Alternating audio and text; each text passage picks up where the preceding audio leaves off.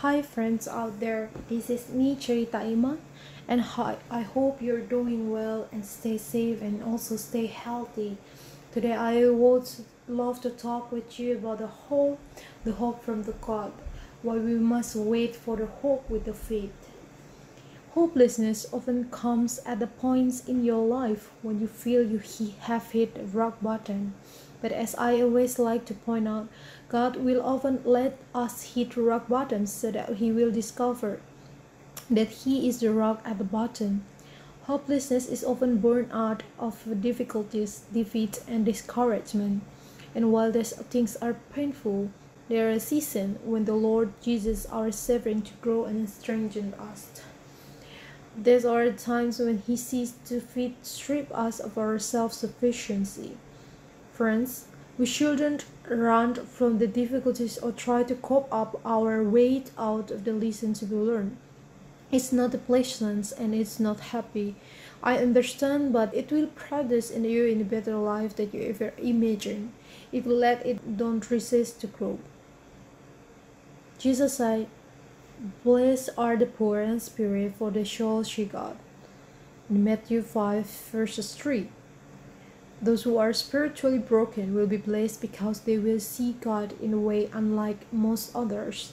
They will experience His reality and presence flowing through their lives in a uniquely personal manner. Scripture promises that God remains close to those who are broken and He makes them stronger than before. In Psalm 34 verses 8 says, "The Lord is near to the brokenhearted and save those who are crushed in spirit." In Isaiah 61 verses 3 said, teaches that God will give those who mourn and broken a garland instead of ashes, the oil of gladness instead of mourning, the mantle of praise instead of a spirit of fainting. So they will be called oaks of righteousness, the planting of the Lord, that He might be glorified. We have all seen restored furniture. Restoring furniture involves stripping away old furniture or paint with strong chemicals. This reveals all the nooks, crannies, and original spots on the pieces of the furniture. The sanding takes place next, where the wood is rubbed with coarse sandpaper in order to level out its imperfections. Then the furniture is ready to receive a new scent or paint colors. It's ready for a new look. New glory can be given to the old furniture, and God can do the same thing with you. He can put a new glory inside your old life, but He must first strip away the blemishes while also sanding away the strongholds in order to bring you to a place of purity and dependence on Him. The Lord longs to bless and restore you, but He also wants to transform you into the process. Sometimes the greatest path to healing involves embracing the hurt, while understanding God is after you your greater good. Just like an athlete experiencing pain in taking him or her to the next level of strength, God often uses the painful times in our lives to make us stronger. Today I want you to thank Him for what He is doing and can do through the trial of your faith. I'm not asking you to thank Him for the trial, as that may be too hard to do right now, but I would like you to thank Him for the good He is producing through them. And we know that sometimes following Jesus can take you directly into the heart of storms, into the heart of hopelessness. That's what happened to Jesus' disciples on the Sea of Galilee. They were simply doing what He had been told to do and wound up in one of the worst nights of their lives. We read immediately He made the disciples get into the boat and go ahead of Him to the other side in Matthew 14 verses 22. Did you catch them? Jesus made them get into the boat. The disciples were being obedient. They were reading Bibles, listening to the words, and doing what it said. But then it happened. Winds pounded their boat, threatening to destroy them. The scripture says, "But the boat was already a long distance from the land, battered by the waves." In Matthew 14, verses 24. Have you ever felt blown about or battered in the middle of doing exactly what you believe God told you to do? I know I have. I wish I could tell you that following Jesus means you will never have to face any storms. I wish I could tell you that it means the waters of this life will always be calm, but I can't because the Bible says otherwise. The Bible is full of stories about a people who faced hard time while doing exactly what God wanted them to do. The disciples are one of the examples. The Israelites are another examples. When the Israelites reached the Red Sea, Pharaoh and his army were behind them. Water stretched for miles in front of them. There was nowhere to go even though they had gone exactly where God had sent them. They discovered, as many of us have discovered, that you can be both in the center of God's will and still stuck in what appears to be hopeless situations.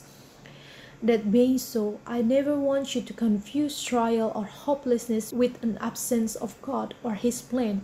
He has a purpose for the storms He allows in our lives. There is a lot of preaching today, as well as many Christians books that tell you that if you follow Jesus, you will never have to face any challenges again in this life. But that wasn't true for Jesus or anyone else who followed him.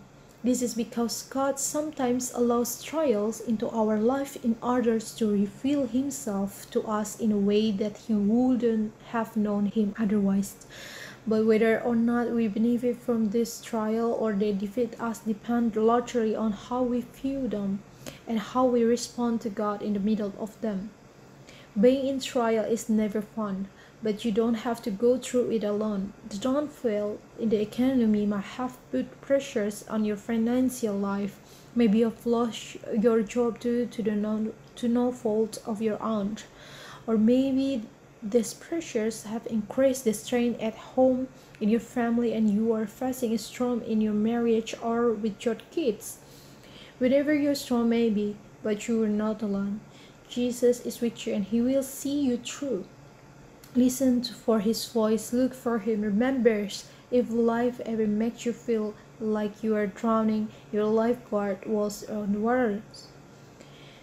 Because we know that when we are lose our hope, we have lose everything in our life. If we can simply define hope is the belief that my tomorrow will be better than my today. David knew about the power of hope when life looked hopeless. In Psalm 42 verses 1 say, "As the deer pants for the water brooks, so my soul pants for you, O God." Without reading further into the psalm, it sounds as if everything is okay with David, but it's not. Verse 3 says, "My tears have been my food day and night." Friends, when your tears are your food day and night, that means you are really suffering from hopelessness and despair. As David paints this psalm, he is depressed and his soul is discouraged, and yet he says he's going to remember the Lord. The Lord will comment his loving kindness. David writes in verses 8, "True, God has not done it yet." David has confidence that he will, so he talks to himself. He writes to himself. He journals about his faith in God. There are times when life crumbles around you. Your friend might not be nervy or maybe telling you what the wrong things when you need to take it upon yourself to speak to yourself. Look at yourself in the mirror and speak God's truth. Write notes to yourself and leave them in the place you will see them. Encourage yourself. This is what David did on several occasions. He asked himself, "Why are you in a despair, O my soul? And why have you become disturbed within me?" He doesn't deny his pain or avoided it. Rather, he addresses it and tells himself what to do. "Hope in God, for I shall yet praise him, the help of my countenance and my God," in verses 11. What changed David's feelings of hopelessness and discouragement?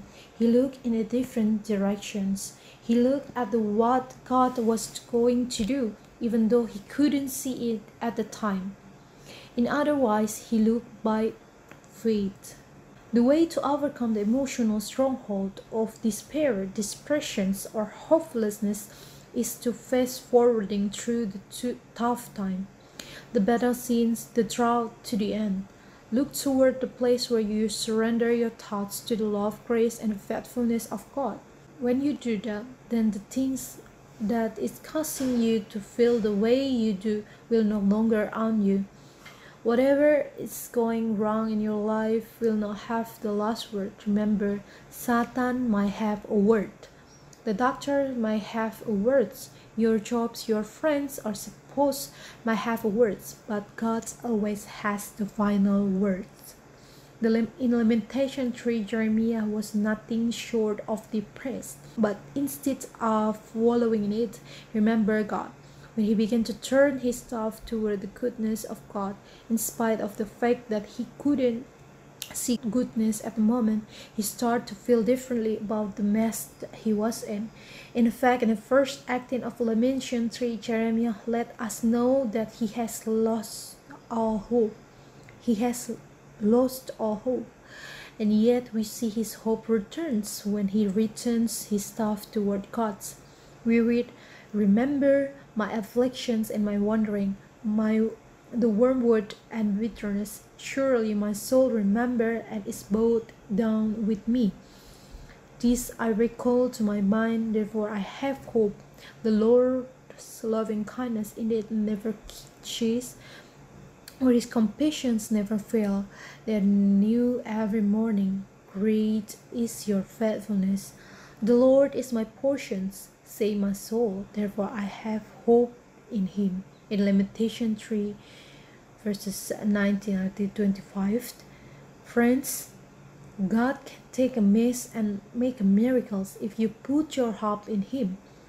He promised that those who hope in me will not be disappointed.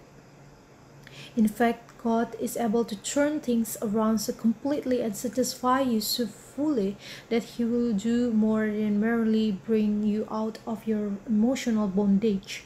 He can ever cause you to forget how deep it ever was. I know your hopelessness might seem overwhelming, and you might even wonder how you could ever overcome it. But if you will do as Abraham did, we hope when he had known it all.